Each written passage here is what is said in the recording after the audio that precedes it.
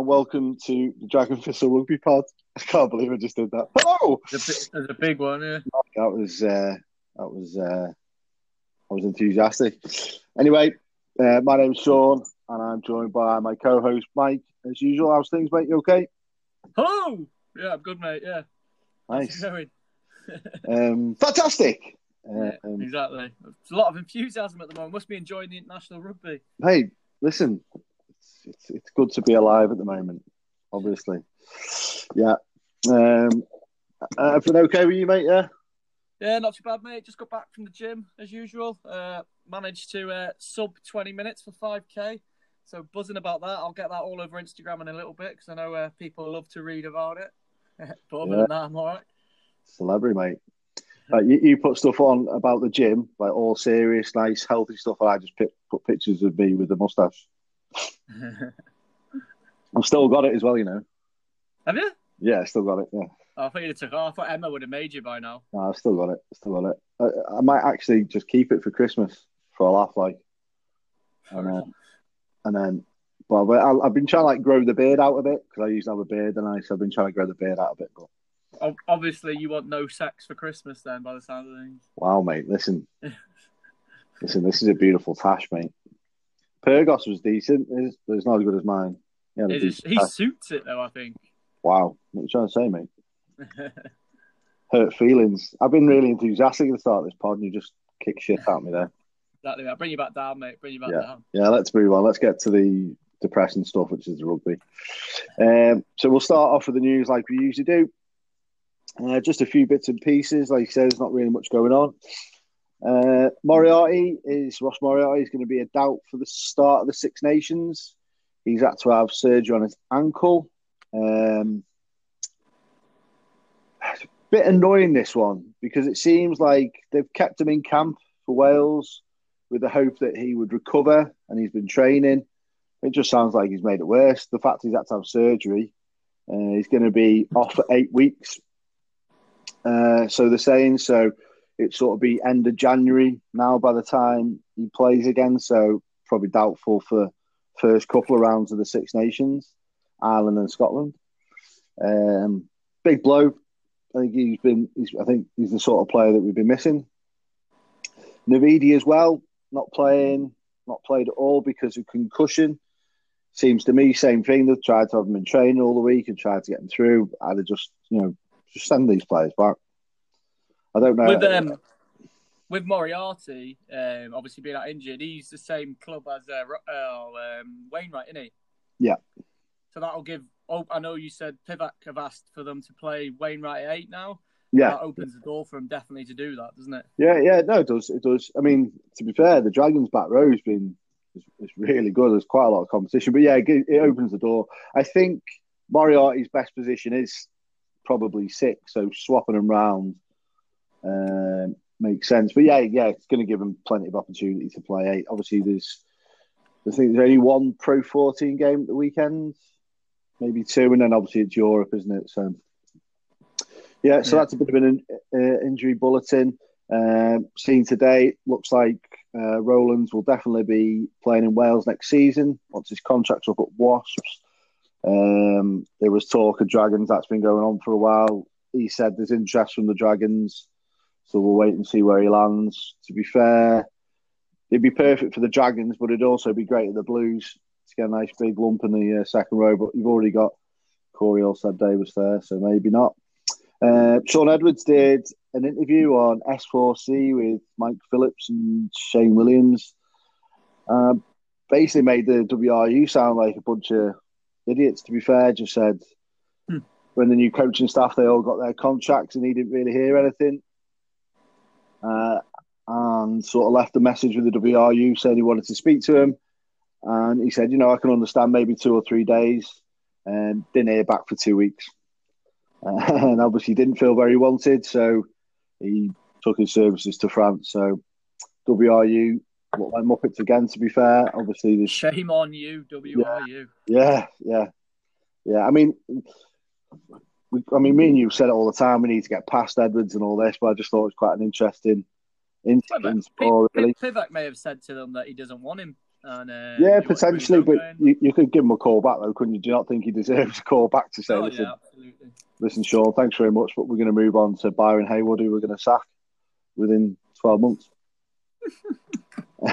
And then last little bit from me, Scott Robertson, who has obviously been linked with the Wells job before, and obviously we don't know what's happening with Pivac. He's pretty much said now that he's going to be a coach of the Lions by the way he was talking. He spoke to Gatland a lot. Obviously seems like a very good coach at the Crusaders with what they're doing with a lot of good players. So that would be interesting to see what sort of capacity he'll have, whether he's sort of an assistant coach or, he's what his sort of capacity is there. But yeah, interesting because I think there was the coaching lineup was meant to be named at the end of November, but I think they wait until this weekend, aren't they? They'll wait to get the games out of the way because obviously if they're going to announce Townsend or whatever, they'll probably want to do that after Scotland have played Ireland, won't they, rather than sort of doing it beforehand and taking the focus away from it. So, yeah, we'll wait and see on that one. Cool. Yeah, I think, if you started asking if it was going to be Townsend or Farrell or something like that, all this week's, it would just all be about that. It wouldn't be of course it would, yes. Yeah. What have I got then? So, bits of good news, really, I suppose. So, the SRU have put plans in place to have 5,000 fans or up to 5,000 fans at Murrayfield for the Edinburgh-Glasgow derby in December. So hopefully that's a step in the right direction. Yeah. It's not been approved or anything yet. It's just plans in place. And then I can't remember where I saw it. I think it was on Twitter. And I only gave it a quick once over, but it was up to 25,000 fans at Murrayfield for the Six Nations. Yeah, I read something about that.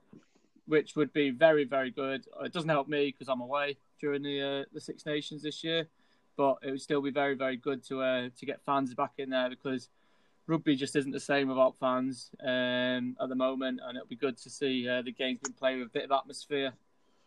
Yeah, no, agreed. It'd be definitely nice to get fans in. I know in Wales they've sort of said no, haven't they? I know over in England, there's depending on what tier you're in, you can have fans. I think it's 2,000, 1,000 or 2,000 or something.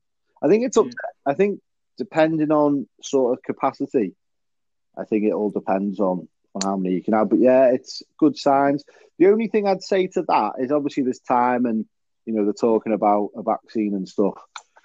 Say if only Scotland and England could have fans, would that make it a disadvantage? Would that make it unfair for the tournament for them to have fans? And possibly, but it's a pandemic. I think there's bigger things to worry about. Clubs need money now to keep going, and if some clubs can get fans and that, and others can't. I just think it's tough at the moment. You get if you can get fans in. People want to be watching live rugby, and clubs need the money coming in. So I think it's the good outweighs the bad. Other than you get home advantage with a bit of fans, but I don't think it matters. I think it's just about getting fans in, watching live rugby, and getting money into the clubs again. Yeah. I suppose that's an argument for another day, really, isn't it? I mean, I think they'll probably be looking for everyone to have fans come.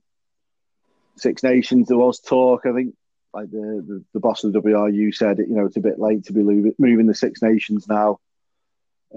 Maybe a little bit later in the year because with the vaccine, maybe move the fixtures a little bit later to see if they can get a few more fans in, which I don't know if it was possible. I don't think it would be because obviously there's a window, isn't it? And obviously, English clubs and French clubs aren't exactly the most helpful when they want to give out players, are they? So, I don't think I'll happen. But yeah, I'm with you. I mean, it'd be just nice to have fans in stadiums. Even on TV with fans in stadiums, it's different, isn't it? Definitely. It must be. I'll watch a game. I mean, we're going to get onto it now. Wales versus England, obviously, because we finished the news. But Wales versus England, probably biggest game of the season or the year. It didn't feel like a Wales versus England game because there was like there's just no build up, no atmosphere. if you go and play in Twickenham or we play in Cardiff, you always get that sort of partisan crowd, that atmosphere as well. It all adds to it. So yeah, a bit strange. I did have two more bits of news. Oh, go ahead. Sorry. So just that Scotland have announced the Ultimate International fixtures, or two of the three anyway. No And they're going to play Australia, South Africa in November, as well as a third. So I know, like, the free package deal went on sale today, I think, because I'm a Nevis member, so I could have got the free package deal. But I think we're going to try and go with my dad, try and get my dad a ticket for November next year, and try and go to hopefully the South Africa one, just so I can say, so I've seen the World Champions, I think. Yeah, it'll be a decent game. Yeah, hopefully full stadiums by then, fingers crossed. Yeah, need it, don't we? Need it. Yeah. And then the last bit of news I had was, well, I spoke to you before about it, but I was winding my uncle up with it about British Airways saying good luck to England. Now, for me, I don't think it was a big deal. They sponsor Good England. luck to England against Wales. Yeah, if they want to say good luck to England, I don't care. I don't know why anyone does care. My uncle got really worked up about it and just kept saying it's the flagship of the Britain and all this stuff. But at the end of the day, they sponsor England, so if they want to show their support, just do it. Who cares? It doesn't matter, does it really? I don't think it does. But obviously, there was a bit of a fuss on social media, so they have to take down their thing. their things. I don't care. I don't think I've ever been on a British Airways flight. I'll never fly with them again. I'll never fly with them again. Have you been on a British Airways flight before? I have, and for that reason, I'll never fly with them again. It's got nothing to do with what they said, mate. They are fucking shit. I don't think it mattered. But social media did what it does, and got them to apologise and take it down. So yeah. To me, all that fuels fire. It fuels if you're an England player sat there and you go, look, all these whinging bastards, fucking hell, they're about to do it. Fucking get them. I don't know. I mean, to me, yeah, it was. I'm not really asked about it, to be honest. It's an advert. Yeah, exactly. It's the power of social media nowadays. Power of social media nowadays is just ridiculous. But to me, it's like a non-story. Oh, agreed. Totally agree. Obviously we talk about it because it was involving the two teams and stuff. You know what I mean? At the moment, is that really like a big thing? Yeah, it's not. It's just. I mean, they could have probably worded it better, but really, does it matter? No. They probably could have just said, "Good luck, England, this weekend," and you know what? No one would have been asked. No one would have been asked. It's just the fact that against Wales, who cares? They're playing Wales. Do you think Brains Brewery, who used to sponsor Wales, ever did an advert saying, good luck Wales versus against England, and all the English fans like, what the fuck's Brains Brewery? Yeah. Silly. Anyway, we'll move on to the actual game now.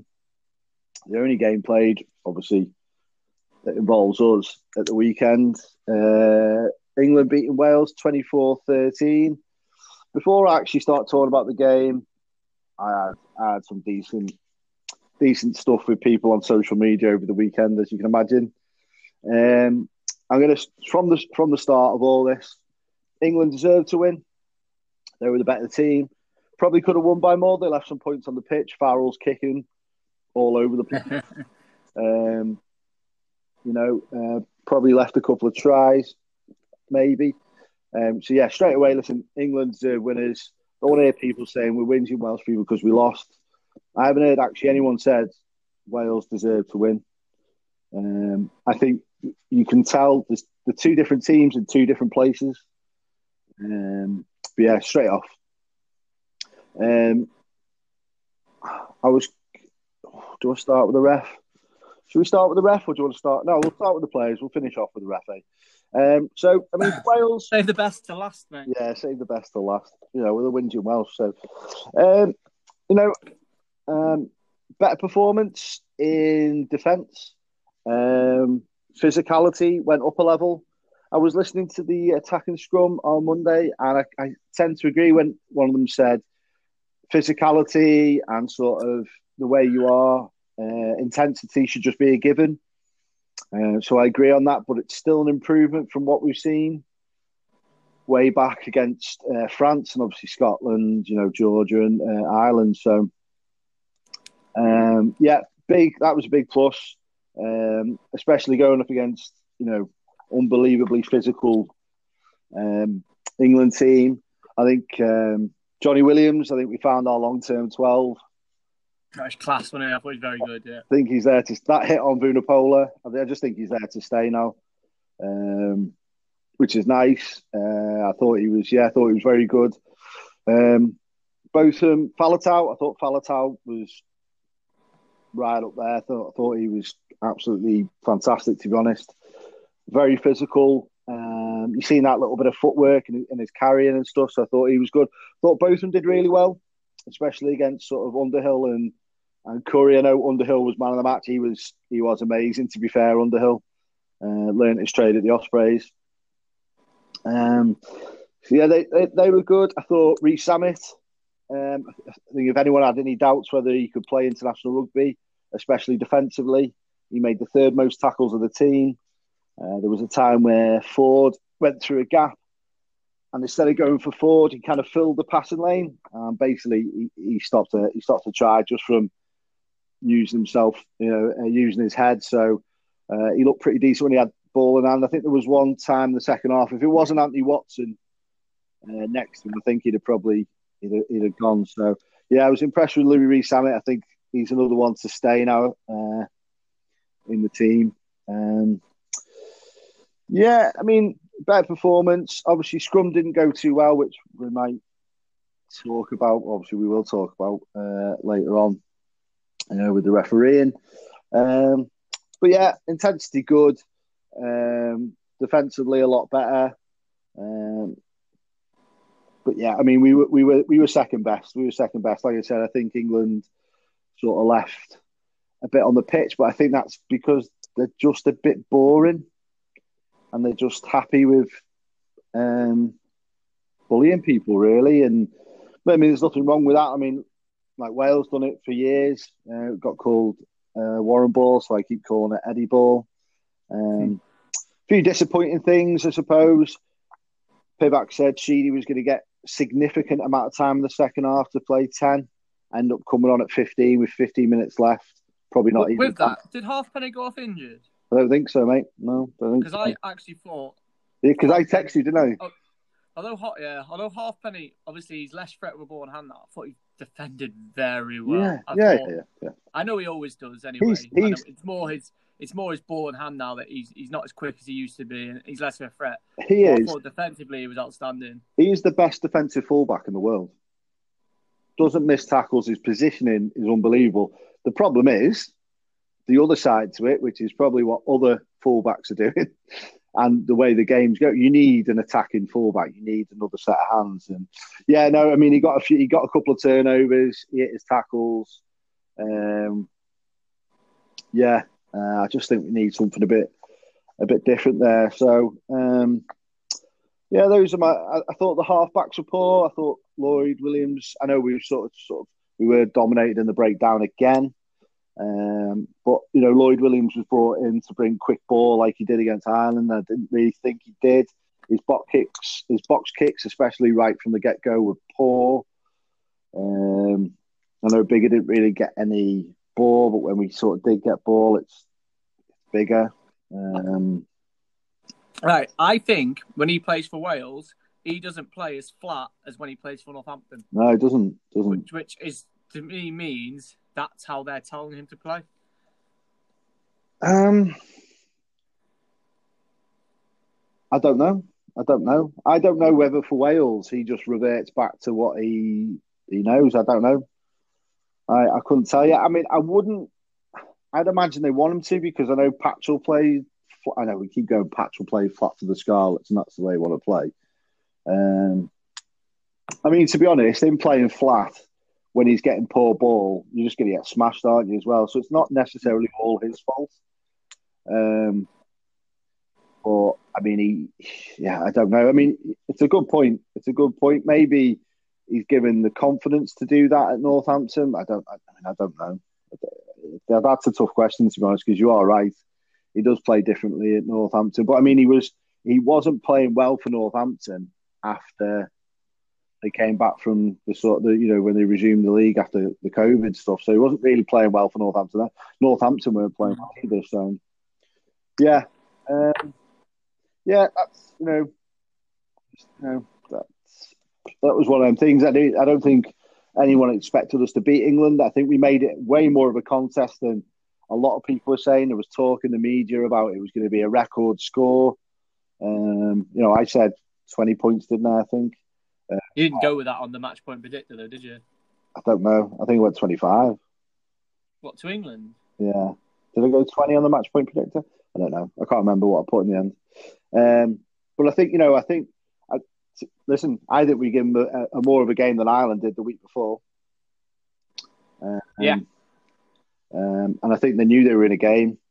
I thought we looked after Vunipola pretty well. But yeah, I mean, better team were on the day. You can see improvements in the defence.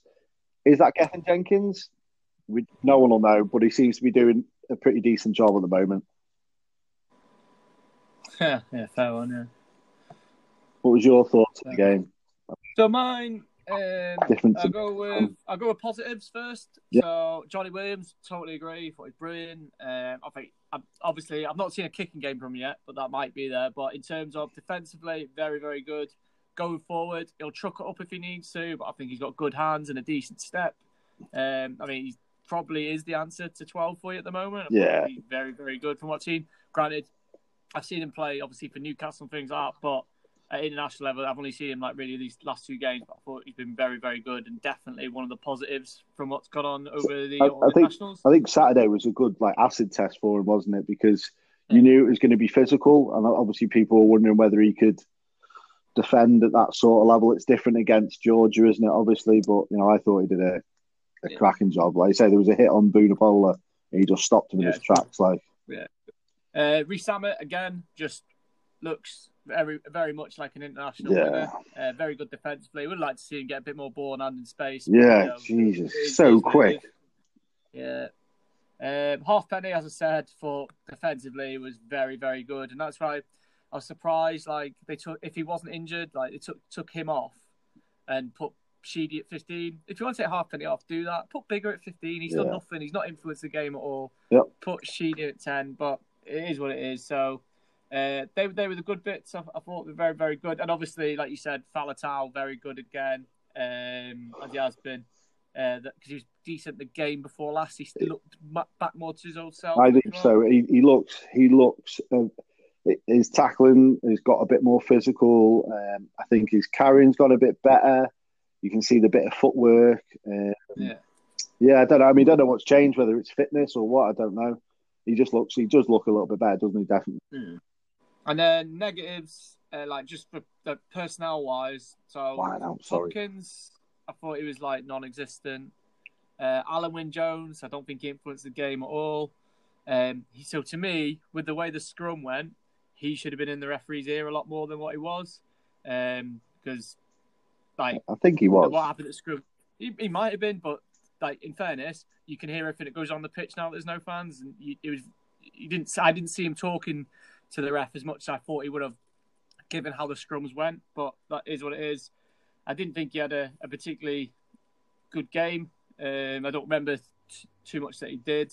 Dan Bigger, I said I don't think he influenced the game at all. I am a bit of a Dan Bigger fan normally, but I just think the way Wales should be trying to play now and want to be going to try and play, he's not the answer. He may be the kind of guy that comes on with 20 minutes to go to see out a game, which I think would suits his style more.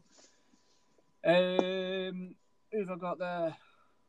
The scrum half, I thought he was quiet. Sure.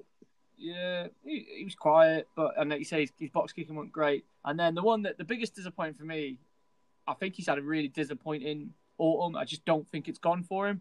And I think he's a top player. Josh Adams. I think he's shooing for the Lions. Yeah, Josh Adams. I don't know. He's just not I don't think he's got much ball. Still hasn't got much ball in space and things like that. And he does come looking for it and stuff like that. I just think he's had a very, very quiet tournament. And he's probably looking forward to getting back to playing a bit of club rugby because it's just not gone for him in this autumn. I've no doubt from the Six Nations and that he'll find his form again, because I do think he's a very good player. But I expected more from him, I think. Yeah, he's actually not coming off his wing as much, and I think he's being coached that, because if you look at a lot of the tries he scored and tries he set up, he roams everywhere. He looks for sort of weak sort of shoulders, or he's not really doing that much. And I that must be down to tactics, because Gatland seemed to be happy for him to roam and go looking for the ball, which is obviously what people have wanted North to do. And I agree with you. I think, I mean, he hasn't really got a lot of quality ball. He doesn't seem to be go looking for it that much. My opinion is that he's been told not to do that, because, you know, he does. That is one of his things, that he likes to go and search the ball in midfield. So, yeah, no, I agree with you on that one. Yeah, 100%, yeah. And then, yeah, I mean, we'll probably talk about this as a one, I suppose, but line outs and scrums. Yeah. So I was listening to Ryan Wilson the other week on that podcast he does with Dylan Hartley. Yeah, who else is on it? And he actually said, like, it's always like from the outside, it's always the hookers that get the blame. And he said sometimes it can be the lifters that just time it wrong. Jumpers. Or the jumpers time it wrong, or they don't, like the lifters, when they lift, they don't grab them low enough, so they don't push them up high enough. He said the hookers get a lot of grief. And he said, and sometimes he said it isn't them, but it always looks like them because they're the ones throwing it in. So, but at the same time, yeah, I thought lineup didn't really function as well as it could. But then the scrum, and I don't necessarily think it was anything particular Wales doing wrong. I just think the referee just called it wrong, like more often than not. Yeah, so I mean, I agree with you on the line outs. Obviously, Ken Owens did an interview or something. And he said, you know, listen, hookers will get the grief because they throw the ball in. And exactly, I mean, I listened to that same podcast with Ryan Wilson. So, yeah, there's something not right with it. I mean, Wales are trying to throw a lot to the back because they want to attack. They obviously want to try something, which, you know, I commend them. But I think when it's so poor, just go to the front, just win your ball, just win the ball. And I agree. I mean, with Elias, you know, they've shown some faith in him, and it hasn't gone well in basically all the games he's played. You know, and I think it's more to do with he's a Scarlets player, and Pivac knows him well. He brought him in because of his scrummaging, and you know that didn't exactly go well. But yeah, I mean, there's loads to improve on for Wales, but I think there is. I mean, we seem to shore up our defence. We did concede the first try. We sort of got cut open a bit, but apart from that, you know, we did get cut open a few times. But the scramble defence was good, and I think, you know, when we played France, that was one of the things that we missed. You know, they were breaking through, which all teams can do. You know, it's how you react to that. And we weren't, you know, until this England game, I don't think we really reacted that well. So, should we talk about Poit the Prat? Yeah. So I was just going to, because you said about the first try you got cut open, but Dan Biggar had been tackled in the air. Well, yeah, let's talk about it, because some people have a different opinion on that. So yeah, let's talk about Romain Poit. Absolute shocker. End of. That's not me. You know, I think you agree with me. You are not Welsh. There were so many people. Andy Goode. You know, people might say whatever they want about it. Andy Goode tore him to shreds on the rugby pod, and so did Jim Hamilton. Yeah. You know, Andy Goode is as English as you get, and he tore him to shreds. Jim Hamilton tore him to shreds. There's loads of people. I mean, I've seen Jonathan Kaplan say, you know, I thought he was fantastic. Like, fuck off, mate. You are gonna back him up. But yeah, Romain Poit. Let's get one of the. I mean, he was poor for Wales and England, and I'll sort of explain that now. So. Let's take the bigger in the air. The one I heard was he ran into Underhill. So Underhill doesn't have to touch him then. Just stand there, stand your ground, let him fall. He tackled him in the air. Yeah. It doesn't matter. The rules doesn't matter. The rule doesn't say if the player runs up and catches the ball, it's okay. He tackled him in the air. The fact that, I mean, there was pressure on the TMO, wasn't there? Because it was the guy who was involved in the Scarlets Ulster game. A lot of controversy on that. I'm going to do the TMO. Give him his due. Was going. You need to look at this. And Romain Poit, I'll do the the Andy Good impression. No, no, no, no, no, no, no. He just said no. And, as it went on, I mean, listening to Dylan Hartley as well, he's just like, what do you want to do? Do you want to play back 10 phases, just because someone scored a try? I was happy that he just had the conviction to do it because we rely too much on the TMO. I agree sometimes the TMO's used too much. When it's so blatantly obvious, though, you should listen to your TMO. Yeah, so what I think they should have done is the TMO could have just looked at it and gone, this is, like, they could let it, like, continue on for a bit, and then the TMO just goes, look, you do, like, I mean, I think he did say. He did, like, he did. He did say you need to look at it, but, like you said, he just no. Absolutely chinned him off, but, like, there's no reason, like, they should, I suppose they should be a bit more like, what was I say, like, they should have a bit more. When it's an obvious one like that, it should be like, no, stop the game. Roman, you stop the game. That is a high tackle. That is a tackle in the air. Yeah. Rather than how it did go, but do you mean it? Yeah. So look at it this way, right? So I know someone said, it didn't affect the game. So agreed. All these points we're going to make didn't necessarily affect the game, except for bigger in the air. That was around halfway. We get the penalty. And he kicks it into their 22. We get the line out, weirdly enough, I know. Just go with me on this scenario. And we score a try, 14-0. Yeah. That is a big swing, from, to 7-5, I think it was, when they scored. So, yeah, I mean, just to completely ignore it, it was arrogant, which, other people have said. Like some people are defending by saying, Bigger ran into Underhill, what's he meant to do? Well, not tackle him in the air, Yeah. And this is what I'm saying. Like, so there was the Josh Adams tackle by Daly. Yeah. The TMO again said you might want to look at it. I think you want to look at this, and he went no. Again, he went no. I don't want to see it. And I'm saying again. Listen, you can look at it. If you look at it from England's perspective, you say it's okay. If you look at it from a Welsh perspective, he got a shoulder in his neck. So the thing with it as well, that tackle, it was like he wasn't even like, I don't know what Daly was trying to do. He's trying to smash him, mate. When he's trying to be the big one. He's trying to smash him, so he's purposely trying to do just tackle him properly. He had all the time in the world to do it. Yeah. But he's gone in high on him. He's asking for trouble. He's not tried to. He's not gone for a tackle around the waist or anything like that. He's gone into being a knob because he can't catch a high ball himself.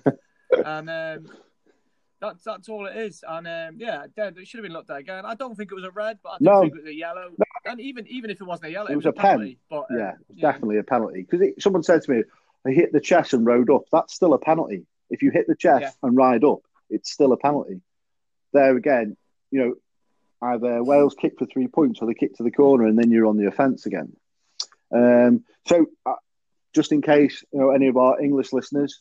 There was a time where I think Daly got took out because two of the Welsh players flew in off their feet. I think it was Adams and Tompkins just went straight over the feet in a ruck.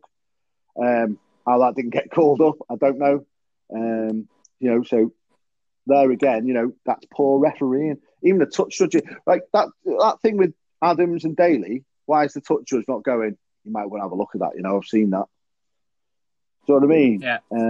Yeah. So they were poor. I mean, that one was poor. The touch judge for the bigger thing should have been going, Roman, listen, I know they scored the try.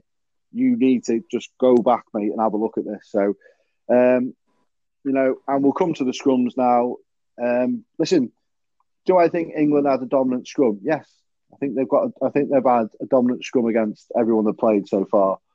There was some decisions, though, where, I think England players, in a way, I think, obviously we didn't hear Alan Wynne-Jones, I think they played it really well. Welsh players were complaining a lot about England not taking the hit, so it looks like we're pushing early. And Roman Platt is well known, and this is, don't care who you are, if you're into rugby, you'll know Roman Platt will referee one way. He'll only see it one way after the first few scrums. There was a scrum, I think it was in the second half, where we got pinged for pulling it down, and Mako is face first in the dirt, legs spread out.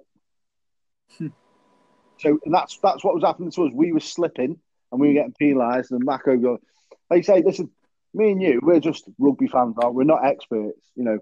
And Jim Hamilton said, listen, I'm no expert, but that was shittest refereeing. Some of the shittest refereeing you'll see at the scrum.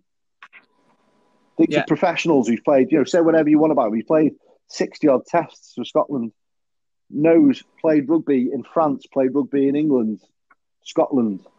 You know, it was really, really put. I mean, Wales have put in a complaint about it. I don't know what you sort of gain from that.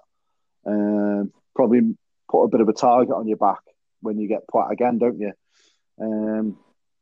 Fair. I mean, we've got Wayne Barnes this weekend, so he's hit. So Wayne Barnes, actually, he's a good ref. When I'm a neutral, I quite like Wayne Barnes. When he don't like him when he refs Scotland. Yeah, I'm the same. Yeah, I'm the same. I actually watch him like in the Premiership or, you know, in another. And I'm like, fuck me, he's a good ref. I don't know, good decision. Like, and then we're the same, mate. I guarantee this weekend I'll text you, go, Wayne Barnes, fucking knobhead. No way. Always does this against us. You know, so he did one with Scotland against France last week. He called a maul. So French took a ball in and it got held up, and he called a maul, and then about 2 seconds later hit the ground, and he was like, "That's a tackle. Let go now. Let go." You literally just called a maul. Great decision, mate. Weird, great decision. Top referee. But I do think he's a very good ref. I just don't like him when he refs Scotland. No, but yeah, Roman Platt just shite. I mean, I think we'll draw a line under that now. Yeah, I mean, some positives for Wales. I just want to see it come into this weekend now. Keep that sort of defensiveness, that intensity. If we can keep that intensity in defence, I think we'll do all right. And weather looks like it's going to be okay on Saturday as well, which would be nice. Right, so we'll move on from that debacle of refereeing. Obviously, this weekend, it's the final weekend of the Amazon Cup. You got Fiji versus Georgia. I'm interested to watch that one. Buzzing to see Fiji play. Absolutely buzzing to see him play. I think my only thing for Fiji is, I mean, if you watched Georgia play Ireland last week, they were all right, weren't they? All right, Georgia. I think Fiji will tear into him. I mean, that back line, your man, innit? I ain't tackling them. I wouldn't tackle any of them. See in a bit, mate. Fiji, but the Georgians are probably up for that. They like the physicality and stuff like that. The thing for Fiji is none of them players have played for 4 weeks, 5 weeks maybe. The the Georgians are going to keep it in the pack in the front row, and I don't think Fiji's pack is as good as it has been, say probably in the World Cup. Yeah, so because Fiji's pack isn't as good as it used to be, I think the Georgians will be up for that because that's their sort of bread and butter, where they can contain the backs. I don't know. I'd love to see Fiji just run rampant and stuff, but we'll see. We'll see. Interesting game. It could be tasty. And then obviously we'll move on to, I think we'll go with your game first, mate. Ireland versus Scotland as you kick off earlier. We've already spoke about Wales. Interesting selection when I seen it today. I can't wait to hear your thoughts on it. I put up a team that I thought was going to be, and I was quite surprised I got a couple of them right. We've never got them right, me. I've never got them all right, but I got a few. I got Duncan Taylor at 12, called that. But because he did press, and usually if they do press, that means they're in the starting lineup. Right. So you said Hamish Watson's just getting a rest, didn't you? Apparently, listen, it's what I heard on Twitter, mate. So, but the people who put it on Twitter are usually quite bang on from what I usually read and what we usually follow. So, yeah, that is the rumor. It's a shock. I know he's played every game and stuff like that. So, you've just had a week off, 2 weeks off, haven't you? Yeah, basically, we didn't play last year. So, I mean, I would imagine it's going to come out. Yeah, I'd imagine unless he hasn't trained, maybe. So unless he's got a few niggles and knocks, I only thing I can think of, he's a few little niggles, and he probably might just want to give Blade Thompson a game at 6 and keep. Obviously, he wants to probably go with Matt Fagerson again at 8 because he's probably trying to give him a few games. I thought Matt Ferguson did carry quite well against France, so he deserves another shot. The pack in general, I'm fairly happy with. Obviously, I'd rather Hamish Watson be playing in there, but if he's not playing, in general, I'm happy. I prefer Stuart McInally to Fraser Brown, but I think they're very, very similar. There's not much between them.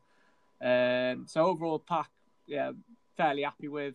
No great shakes there. Ali Price at 9. So happy with that. He's been good. He's made that position his own during this Autumn National. He's been actually quite decent.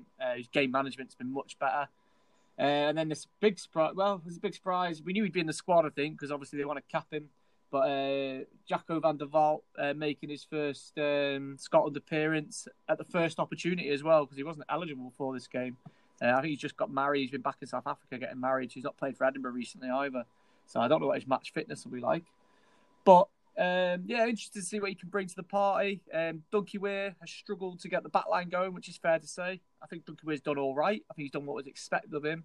But from my point of view, I think I said last week, who's third and fourth choice. For me, on what I've seen, Jacko would be third choice ahead of Weir. So it's just good, hopeful that he'll be able to get the back line going this week, and we'll see what he can do. So fingers crossed he goes well. More competition for Russell and Hastings. Another surprise, but I called it. It was Duncan Taylor at 12. Good to see him go again. He's obviously not really one for the future, amount of injuries he's had and things like that. But if he can find anywhere near his best form, he's a top player. So good. And he's very, very good defensively as well. So I imagine he'll be doing a lot of the carrying. Chris Harris retains his place. I think it's only him, Price, and Hogg that have started every game. Chris Harris, Harry Price, and Hogg, that started every game of the four internationals. But looking forward to see Darcy Graham back on the wing. Duhan again. I expect him to come in off his wing, looking for work. And then, obviously Hoggy at 4. But I think Hoggy needs a big game. You mentioned last week that he's not quite himself. I just think he's kicking a lot. And then when the times he has carried, there's been opportunities for him to offload as he gets tackled or just before he gets tackled, and he's kept hold of it. And I think he's just trying to find that balance of doing too much as a skipper and just or just doing enough as skipper. And I think that'll come as he gets in. I think it's his 80th appearance for Scotland this weekend as well. So that's quite a big milestone. I mean, for me, in my lifetime, I'd say Hogg's probably the best Scotland player I've ever seen play. Certainly, well, not my life, but since I've really been watching rugby. So, since late 90s, Hoggy's the best player I've seen play for Scotland, I'd say. Hopefully... You think Finn Russell's a better player? But I mean, in terms of longevity and things like that, I think Finn Russell's a more gifted player, as in just natural what he does as a fly half and the way he sees the game. But Hoggy, some of the tries Hoggy scored for Scotland have just been unbelievable, and he was certainly as a Scotland fan through the noughties when we were fucking garbage, to have someone. I mean, we thought we were going to get it with Tom Evans, but then he obviously had that injury. It's exciting. Back, and then obviously Hoggy came through in about 2012, something like that, 2011 maybe, and all of a sudden we had this exciting back that Scotland have never had before, certainly not had for a long time. He's just unbelievable player, and now he's at Exeter playing for best team in Europe and things like that, which not obviously I know there's 4 Scottish players there now playing for him, but Hoggy's a big part of what they're trying to do there, and so I hope it goes well, and I'm quite happy with him being captain. So happy with the team, no great shakes from what they picked. Not disappointed at all, really. So it'll be good to see how they go. Yeah, I've said it about Hogg. Listen, Hoggy's one of my favourite players. I think he's class. I do think he's playing within himself. I think that is down to captaincy, which is understandable. But you just want to see that natural game from him, don't you? I don't think he's attacking the line as much as he does. And like you say, maybe he is holding back because of the captaincy. I don't know. I just think he's class. I think at the World Cup we said he was involved too much, And now I think he's involved a little bit too little. So I think he's just trying to find that happy medium. Yeah, for me, shocked that Jacko was picked so soon. I thought he would have, like you, would have been on the bench. The Watson thing, if he's not fit, I think that's mad, really, when you're going over to Dublin to Pie Island and you haven't won there for a while. You mean if he is fit? Sorry, if he is fit, I think it's mad that he's not playing. I understand what you're saying, but I think Scotland are in a little bit different position. They had that winning run, expectations there now. You've got a very good team now. I think while you should be playing your best team. Obviously, we don't know, do we? It's only what we've read. You don't know how he's trained. He might not have trained that much during the week, and there's sort of a last minute decision. Obviously, Duncan Taylor coming in probably adds a little bit more of flair in the attack. Probably be injured within 5 minutes, which means Hugh Jones gets to go. Hugh Jones gets a crack, and we'll be happy about that. Yeah, I mean, listen, decent enough team. I think there's a bit of added pressure on Jamie Ritchie. He'll have to have a better game than he did against France, but class player.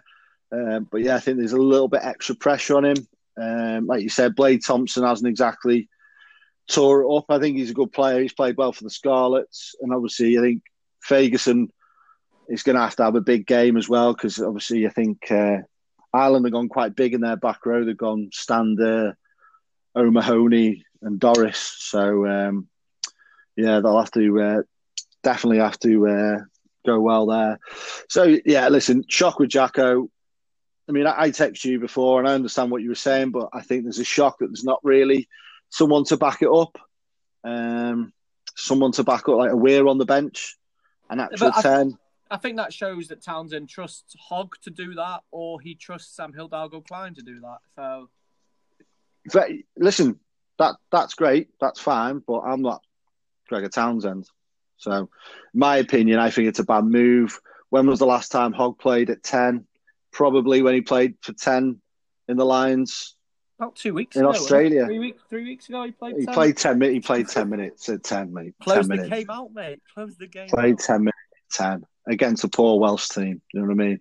I think Ireland are a little bit better than us at the moment. The thing is, I know what you're saying about Sam Hildalgo-Klein, but he's also a scrum half.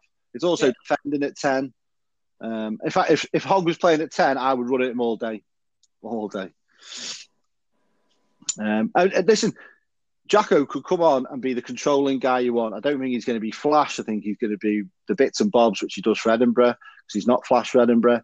I just think if he's having a nightmare by half time, that's a bad position to go in. Is Dunky Weir going to change anything? Maybe not. You know, I think we both give our opinions on Dunky Weir, but he's still an international 10 who's played a lot of international rugby. I'm not saying don't play Jacko. I just think having that backup. You know, if you were playing Georgia or you were playing Wales or Italy, maybe, I think that's the right decision. But away in Dublin, tough one. I mean, big decision. It's quite nice, you know, maybe that Townsend's making these decisions. Yeah. I like the fact that Hugh Jones is back in the squad, though. Yeah. Big fan. So, with the thing about the game Scotland against Ireland is, like, with the squad Ireland picked, you know how they're going to play. They're only going to play one way. Do you know what I mean? Yeah. That team. So, like, and obviously they didn't play well against England. They didn't play well against Georgia. So they'll be up for it, obviously. But Scotland know exactly what they're going to do. So, you know, it's a good opportunity for Scotland to see what they're about. This is to, like, again, I know we beat Wales in Wales, but this is a chance now to play an away game against Ireland. Where's it at? Dublin. It's there, isn't it? Yeah. And you know, it's a chance for Scotland to, like, go away. All right, there's no fans and all that, but it's still an away game. Got no fans, yeah. So hopefully they go there, do a job. It'll be interesting to see how it goes. Really, really interesting to see how it goes. I want Scotland to win. You know what I mean? The things I'm saying about Jacko is nothing about Jacko. It's nothing about Weir.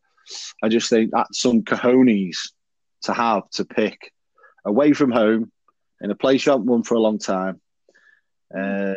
But I'm guessing Townsend must trust Hogg to be able to go in and do that role. I'm sure Hogg has been playing at 10, going at 10 in training as well. Yeah, All no, Sandhill recliners. yeah. So if he trusts his players, he trusts his players. That's what you want. You want your coach to trust your players, and then when it comes to the day, you want your players to repay that faith in you. So happy with that.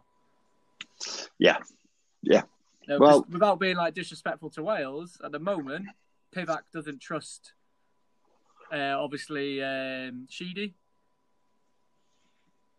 Is it Sheedy? That's what it looks like at the moment. He doesn't trust his scrum halves because he's changing them every game. You could argue. Yeah.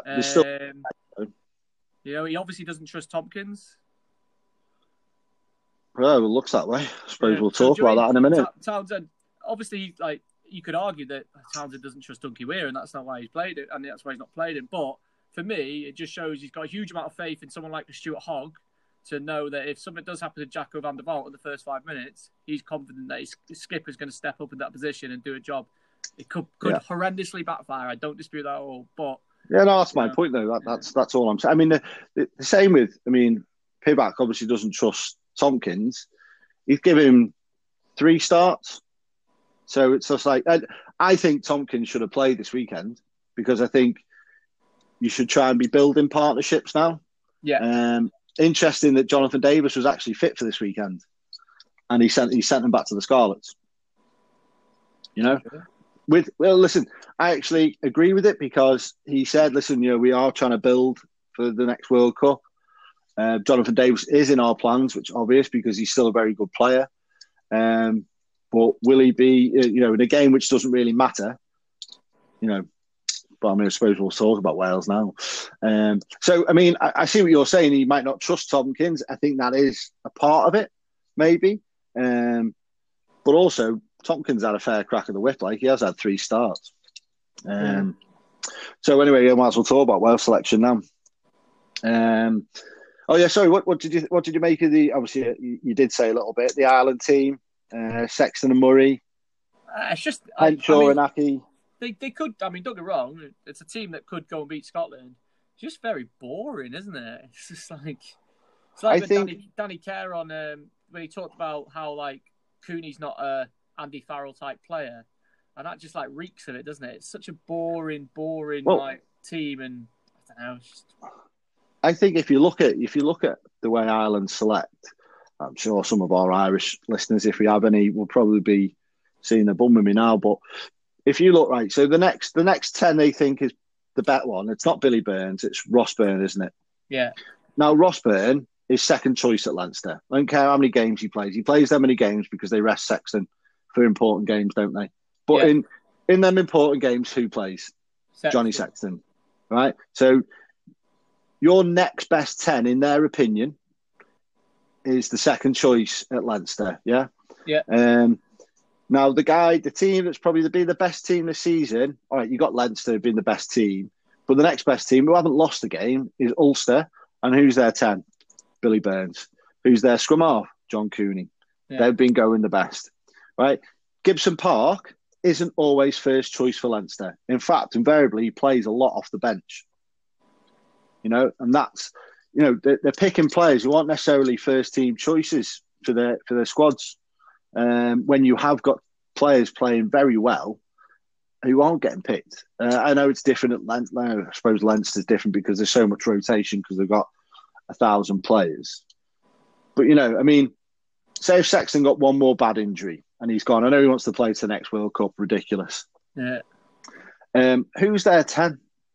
Who's their 10? Who's the incumbent 10 who's playing regular rugby that you could go, it'd be him? Now, me and you would probably say Billy Burns, wouldn't we? I'd say Paddy Jackson. Well, I think that's a little bit of a no-go, mate. I think with all the history and stuff. But to me, probably Billy Burns. Yeah. Playing for a team that hasn't been beaten all season, playing well for that team, as well as got a partnership with the scrum half. For Wales, I know you're saying he doesn't trust Sheedy, but Sheedy is his second choice now. Sheedy, who's playing for a very good, first choice at a very good team. Scotland, if it's not Russell, it's Hastings. Good players starting for their teams. England, it's Farrell or it's Ford, both starting at their teams. France, it's it's fucking Intermac and it's Jalibert both starting for their teams. So I think their selection now, I mean, I think Fowler's probably under a bit of pressure. You know, everyone knows Ireland are a good team. They are a good team. They've got some really good players. You know, and he's taken over from Joe Schmidt. That's a hard task. It's almost like Pivac taking over from Gatland. You know, Andy Fowler's a really good coach as well. But I think, sometimes, I mean, I've said it, I don't think they pick enough Ulster players, because I think there's a lot of Ulster players who've been in form that, you know, don't get a lot. Stuart McCloskey's been playing awesome for Ulster for years and never gets talking because he doesn't play for Leinster or Munster, you know? Anyway. Get past that before we get hate mail. Right, so obviously we're playing Italy on Saturday afternoon. I think selection was a bit of a shock. It's a team that I almost got spot on, to be honest. I was only a couple of selections off. 9 changes. I think people thought it'd be less. I think they thought there might be a couple of changes, but obviously after playing England, I think they thought we keep that because, you know, it's a must-win game. But yeah, I mean, overall selection, I was happy. I was happy Parry's actually finally got a start, considering how the hookers have gone. I wouldn't have been bothered if Elliot D started, to be fair, but I'm happy Parry's got a start. Nicky Smith gets a start in the front row, which will help in the breakdown. You know, he needs to hold his own on the scrum, obviously. That's the first and foremost. But carrying in the breakdown, he's great. So's Parry. Rowlands has got a run with Alan Wynne-Jones. I think that's more due to Jake Ball's just had a baby. Congratulations. Botham, Tips and Toby, that's quite a nice back row, to be honest. Tipperick coming back in. And then the back line looks good. I like the look of the back line, except for the shock of North at 13. Obviously, I'm sure that's something you want to talk about. North started at 13 against Italy at the start of the Six Nations. I think if North is to get into the team, I think that's where Pivac sees him now, maybe. But to me, he's got to play. He did go away and play better for the Ospreys, but I think he's got to play there week in, week out. But yeah, as a team, the bench, you know, you got Leon Brown on for impact, Gareth Davis on the bench. Interesting if they let him run loose when he comes on, because I think 20 minutes left in the game, Gareth Davis is pretty decent scrum half to bring on. It's just something else we can talk about. Ioan Lloyd on the bench, exciting, very exciting play. Got man of the match for Bristol at the weekend. Class in that game. I watched it. Unbelievable. He's going to be some player, mate. He's only, 19, I think now? Yeah. Can play fullback, fly half, wing, Jonah Holmes. So, to be honest, it's quite an exciting team. The North thing, I'm shocked by. I think maybe you're right. Maybe he doesn't trust Tompkins. The way he was saying it was, you know, we've given Nick a few games. He's had a few games. It's now George's turn, like Russian roulette. I mean, me personally, I think George North could be a class 13, but, you know, it's probably a little bit too late in his career to sort of change position. If you've seen him play for the Ospreys the other week, he was very physical. He went looking for the ball. He looked, you know, hungry. He played wing or 13 in that game. He played wing. He played wing. But I would like to see Tompkins in there just to see if you can build a partnership between Johnny Williams and Tompkins. But yeah, overall, pretty happy actually. Seen the Italian team before. No Negri, no Minozzi. They have picked that Monte Ione from Treviso, who's a very good player. Scores a lot of tries. You know, for me, watching Italy play against France the other week, it was very close to half time, and then sort of France sort of went away. I think with Italy, as long as you can deal with the physicality, I mean, when they played Jews, the sort of first 50 to 60 minutes, they were really physical, weren't they? And defence was good. I think over time, Scotland ended up grinding them down, obviously, to get the bonus point victory. So, yeah, I mean, I picked a team and I put it on Facebook. I didn't actually have Alan Wynne-Jones in my team. It would have been Jake Ball and Will Rowlands. I think I texted you, didn't I? I said, yeah. I think we need to. I'm not saying discard him at all. I still think he's got. I still think he's got, you know, something to offer at international rugby. But I think, Italy, we could have gone with Corey Hill even in there, or Seb Davis. I think I picked Seb Davis on the bench. I'd have given him the weekend off me. He's played in every game. I think he's played every minute of every game. I'd have given him the weekend off and sort of. No, he didn't play against Georgia, did he? No, sorry, no, he didn't play against Georgia. He's played every other game, so he's played 4 games at least, hasn't he? So, and he's played every minute then 4 games. So, I'd have played someone else in the second row. Apart from that, I'm pretty happy with selection. Actually, he shocked me. I mean, I texted you, didn't I? And said I would have Sheedy in there, and he said, and you said he'll never pick Sheedy. Yeah, I mean, you made a good point about the scrum halves. He doesn't know what he wants. He doesn't know what he wants to do with the scrum halves. I thought the selection of Lloyd Williams, I could see why he done it, but then I don't know why you've picked Hardy in the first place. So I thought Hardy was unlucky to lose his place because I thought he was good against Georgia. And I think if he wasn't going to start, he should have at least been on the bench. Yeah. The scrum half during the Six Nations, he chopped and changed. For me, Thomas Williams should be our starting scrum half. He didn't really have the best of games at the weekend, mind you.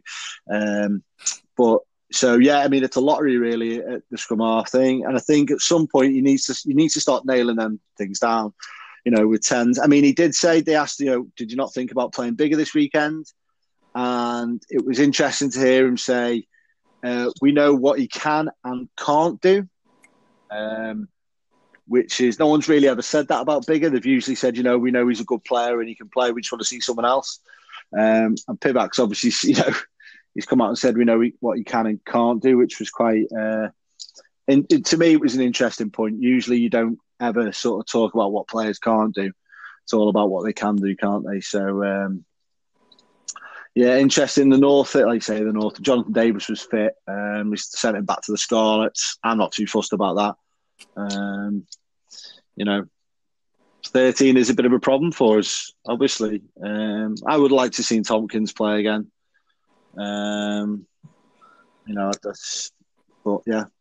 Pretty happy with it, actually. Pretty happy with it. I think that's a team that can go and win that game. Yeah, I agree. I think it's a team that can go and win the game. Good to see both of them play again. Big fan of that. I thought he played well against England last, and not spectacular, but I don't think he looked out of place for what was his second cap. I don't think he looked out of place there. So he's young, and I'm with you. I mean, I think I had Wainwright in at 6. Obviously, Wainwright's on the bench again. I had Wainwright in at 6. Just because I think he's a bit unlucky, but I'm not too. Yeah, I'm quite happy that both of them playing again. It's like I said, I was glad to see Kieran Hardy play. I thought he was very good against Georgia. I was a bit disappointed when he got taken off after 50 minutes against Georgia. So I thought he played really well, him and Wainwright in that game. Glad to see Sheedy picked in the team. Glad that Reece Samet gets another go and Johnny Williams gets another go. So my issue with George North at 13 is I don't think he's done anything for Wales in the last however long, like in recent, probably in the last year, to warrant given the 13 shirt, personally. I think Tompkins, yes, he's had 3 starts, but how much ball has he actually had? Very, very little. Very, very little ball. When he got ball against Italy in the Six Nations in February, March time, you saw what he could do when he gets ball and a bit of space. So, I agree he's had 3 games or 3 starts. That's fine. If you don't give him the ball, what do you want him to do? That's with the argument with Josh Adams as well. Josh Adams hasn't had the ball. So, it's quite hard for him to make things happen. If George North doesn't get the ball, he's not going to be able to do anything. So, I think this game's really, really important for Wales to see if that backline, obviously it's George North today in there as well, that backline can fire, because I think it's such a good backline. I think I like Sheedy anyway, but having Johnny Williams, George North or Tompkins, if it was him, in there, your wingers, Reece Samet, Adams, just absolute pace to burn. And then Liam Williams, fullback, to me, he's one of the top 5 fullbacks in the world. I think it's a really, really good back line. If your forwards can get over the game line, give your scrum half and 10 some go-forward ball, that back line could really, really sparkle, I think. I think it's a really, really good back line. I really want to see it, click. I just would have liked to have seen Tompkins in at 13, actually getting some quick ball off. If Williams, chucks it up and they get quick ball off that into Sheedy and then out to Tompkins, that would have been really, really good. But at the same time, George North is a big, strong bloke and he's quick. There's no reason why you can't punch some holes in that defence as well. Yeah, I mean, I'm with you. I see the back line and I was like, wow. I mean, straight away, I see North's name, shocked. At the same time, big if you put North in space on the outside with a gap, I said last week, he's still 28. He looked hungry. For me, if he can bring his physicality back, there's still a top-class international player, world-class international player there. I do worry about his concussions. I do worry that he holds back a bit. Put him into space. I think he can do a great job at 13. I'm with you, though. I'd have had Tompkins in there all day just to build a partnership. You could be looking at Johnny Williams and Tompkins to be, our centre partner for the next few years, And I think you should be building on that. So, yeah, I mean, I'm with you. I mean, I just want to see Louis Rees-Zammit in space. I don't think there's anyone in that Italian team who'd be able to, like you say, there was a chance last week on the outside. And if it was anyone, probably Johnny May and Anthony Watson were probably the two worst wings that you want to try and go on the outside, and he almost done it. And I mean, I'd like to see Josh Adams go looking for the ball a bit. I think he will this week. I do think we're going to have a bit more parity in the forwards. Nice to see Rollins get another run out, but pretty happy in the end. Actually, quite intrigued for Saturday now. I was a little bit down on selection last week, so it's been a bit of an up and down autumn series for me. So, predictions for the Ireland-Scotland game. Oh, should we do all four for the match point predictor? We do, yeah. Fiji, Georgia, then. So I think Fiji are going to be bang up for this, having not played a single game, and I think Vern Cotter is going to have them well drilled, good to go, because I like Vern. So I've gone Fiji by 22. Ooh, so Irish captain as well, isn't he? Yeah, semi. Everyone loves a semi. Yeah. So yeah, that one I'll probably go with Fiji as well. I was almost tempted to go Georgia, only based on the fact they haven't played for 5 weeks. They probably haven't trained all great for 5 weeks. I think they've only just got out the hotel.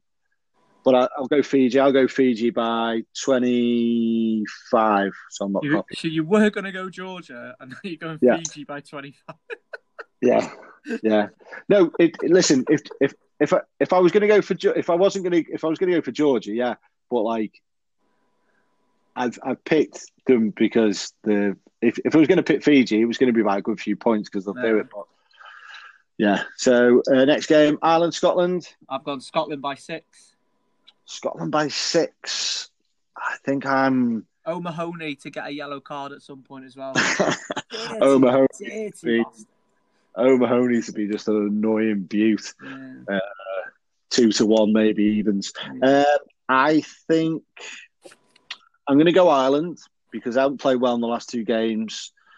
Ireland by 6. And then Wales, Italy. Oh. Yeah, sorry. Oh, no, sorry. We'll leave it. We'll pass that. Wales, Italy. Wales by 35. Sound like you're having a mini meltdown then. No, I was going to talk about what Craig Chalmers said on Twitter, but we're past Jacko and all that now. So. Yeah, that one, yeah. You've gone Wales by 35? Yeah, I'm not. That's bullshit. Wales by 10. I'm going to Wales by 15. So I think Wales will be down at half time, and then I think Italy will go away and Wales will open them up a little bit. Right, Wales 15. And then England, France B. I've gone, England by 12. Yeah, I'd probably go England. I'd like to say England go by more, but they're just hella boring, aren't they? Yeah. Hella boring. They give away a lot of penalties. Yeah, I mean, I personally think they could have put a bit more of a score on us if they actually wanted to throw the ball about, but instead of playing kick tennis with us. England by about, I'd probably go about 16 maybe. I think it'd be a convincing win for them. Like you say, I think might be a bit indisciplined. Yeah. Fab. So we'll finish up. We've actually been probably been on for quite a bit now. Bit of the Pro 14. Dragons beat Treviso away 26-19 after having 3 weeks off, wasn't it? 3 or 4 weeks off. Yeah. We're in the best conditions. Back row, very good. Ollie Griffiths looking very good still, if he can stay fit. Although it was interesting to see when someone suggested to Pivac would Ollie Griffiths have got a call-up, and his answer was, we're actually, we've got Botham and Shane Lewis using because we're building to the next World Cup, So, I think Shane Lewis is 22, so is Botham. Ollie Griffiths is 25. Roger. He'll be 29 by the next, or 28 by the next World Cup, So I think it was a poor comment in my opinion. And I think talent-wise, he's probably one of the best back rows in Wales. Him and Jack Morgan might be shock inclusions to the Six Nations. You heard it first. Blues versus Glasgow. Glasgow won 19-10. Completely deserved it. Thought Thomas Williams and Evans had very poor games, did not control the game, tried to play too much. Glasgow, really physical, deserved the game. And Hugh Jones kind of winning the game for him with an intercept late on, wasn't it? Yeah, the good thing about that game was Lee Jones coming back. He's been away for... He played well as well, really well. 16 months or something. He defended really, really well. Got man of the match, mainly because of how well he defended, but it was good to see.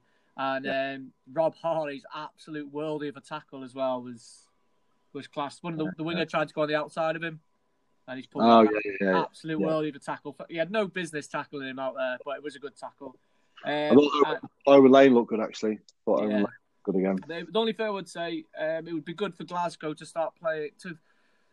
They just look better when Brandon Thompson comes on at 10. I'm not a massive fan of Brandon Thompson, but I just think he's a better 10 than Peter Horn. Play Peter Horn at 12, it's fine. Do you know what I mean? It's not Cardiff Peter Horn's fault. It's not Peter Horn's fault. He probably doesn't claim to be a 10. He's probably like, I'm a 12, so I'll just do what I can for the team kind of thing. But yeah. Maybe Danny Wilson doesn't trust Blade Thompson.